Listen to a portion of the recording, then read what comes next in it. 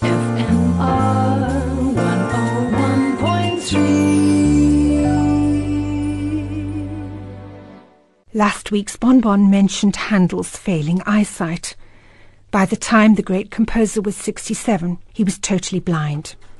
Yet he continued to perform on the organ, performing concertos between acts of his oratorios.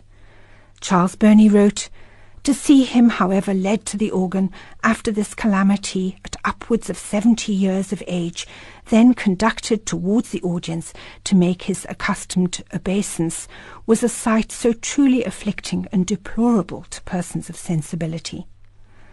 Handel was able to carry on as a composer due to his amanuensis, John Christopher Smith, who worked as assistant and secretary. Handel would dictate his new works to Smith and relied on him to plan his oratorio sessions, charity concerts and rehearsals. It's rather confusing that Smith's father has exactly the same name.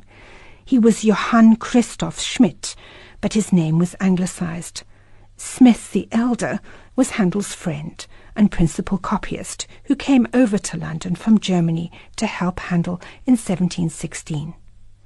Handel took an interest in the education of his son and had him taken out of school at 13 so he could devote himself to his musical studies. It is the younger Smith that we have to thank for the preservation of the entire body of Handel's autographs. These were left by Handel to his father.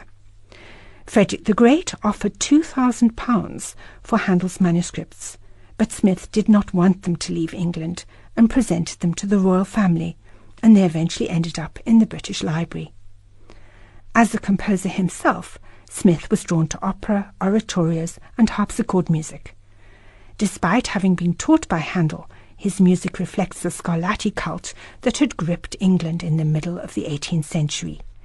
Smith's harpsichord compositions are full of trills, hand-crossing, and in this movement, plenty of scales. Here is the Allegro from the Suite of Lessons in B-flat major by John Christopher Smith, played by Julia Perkins on the harpsichord.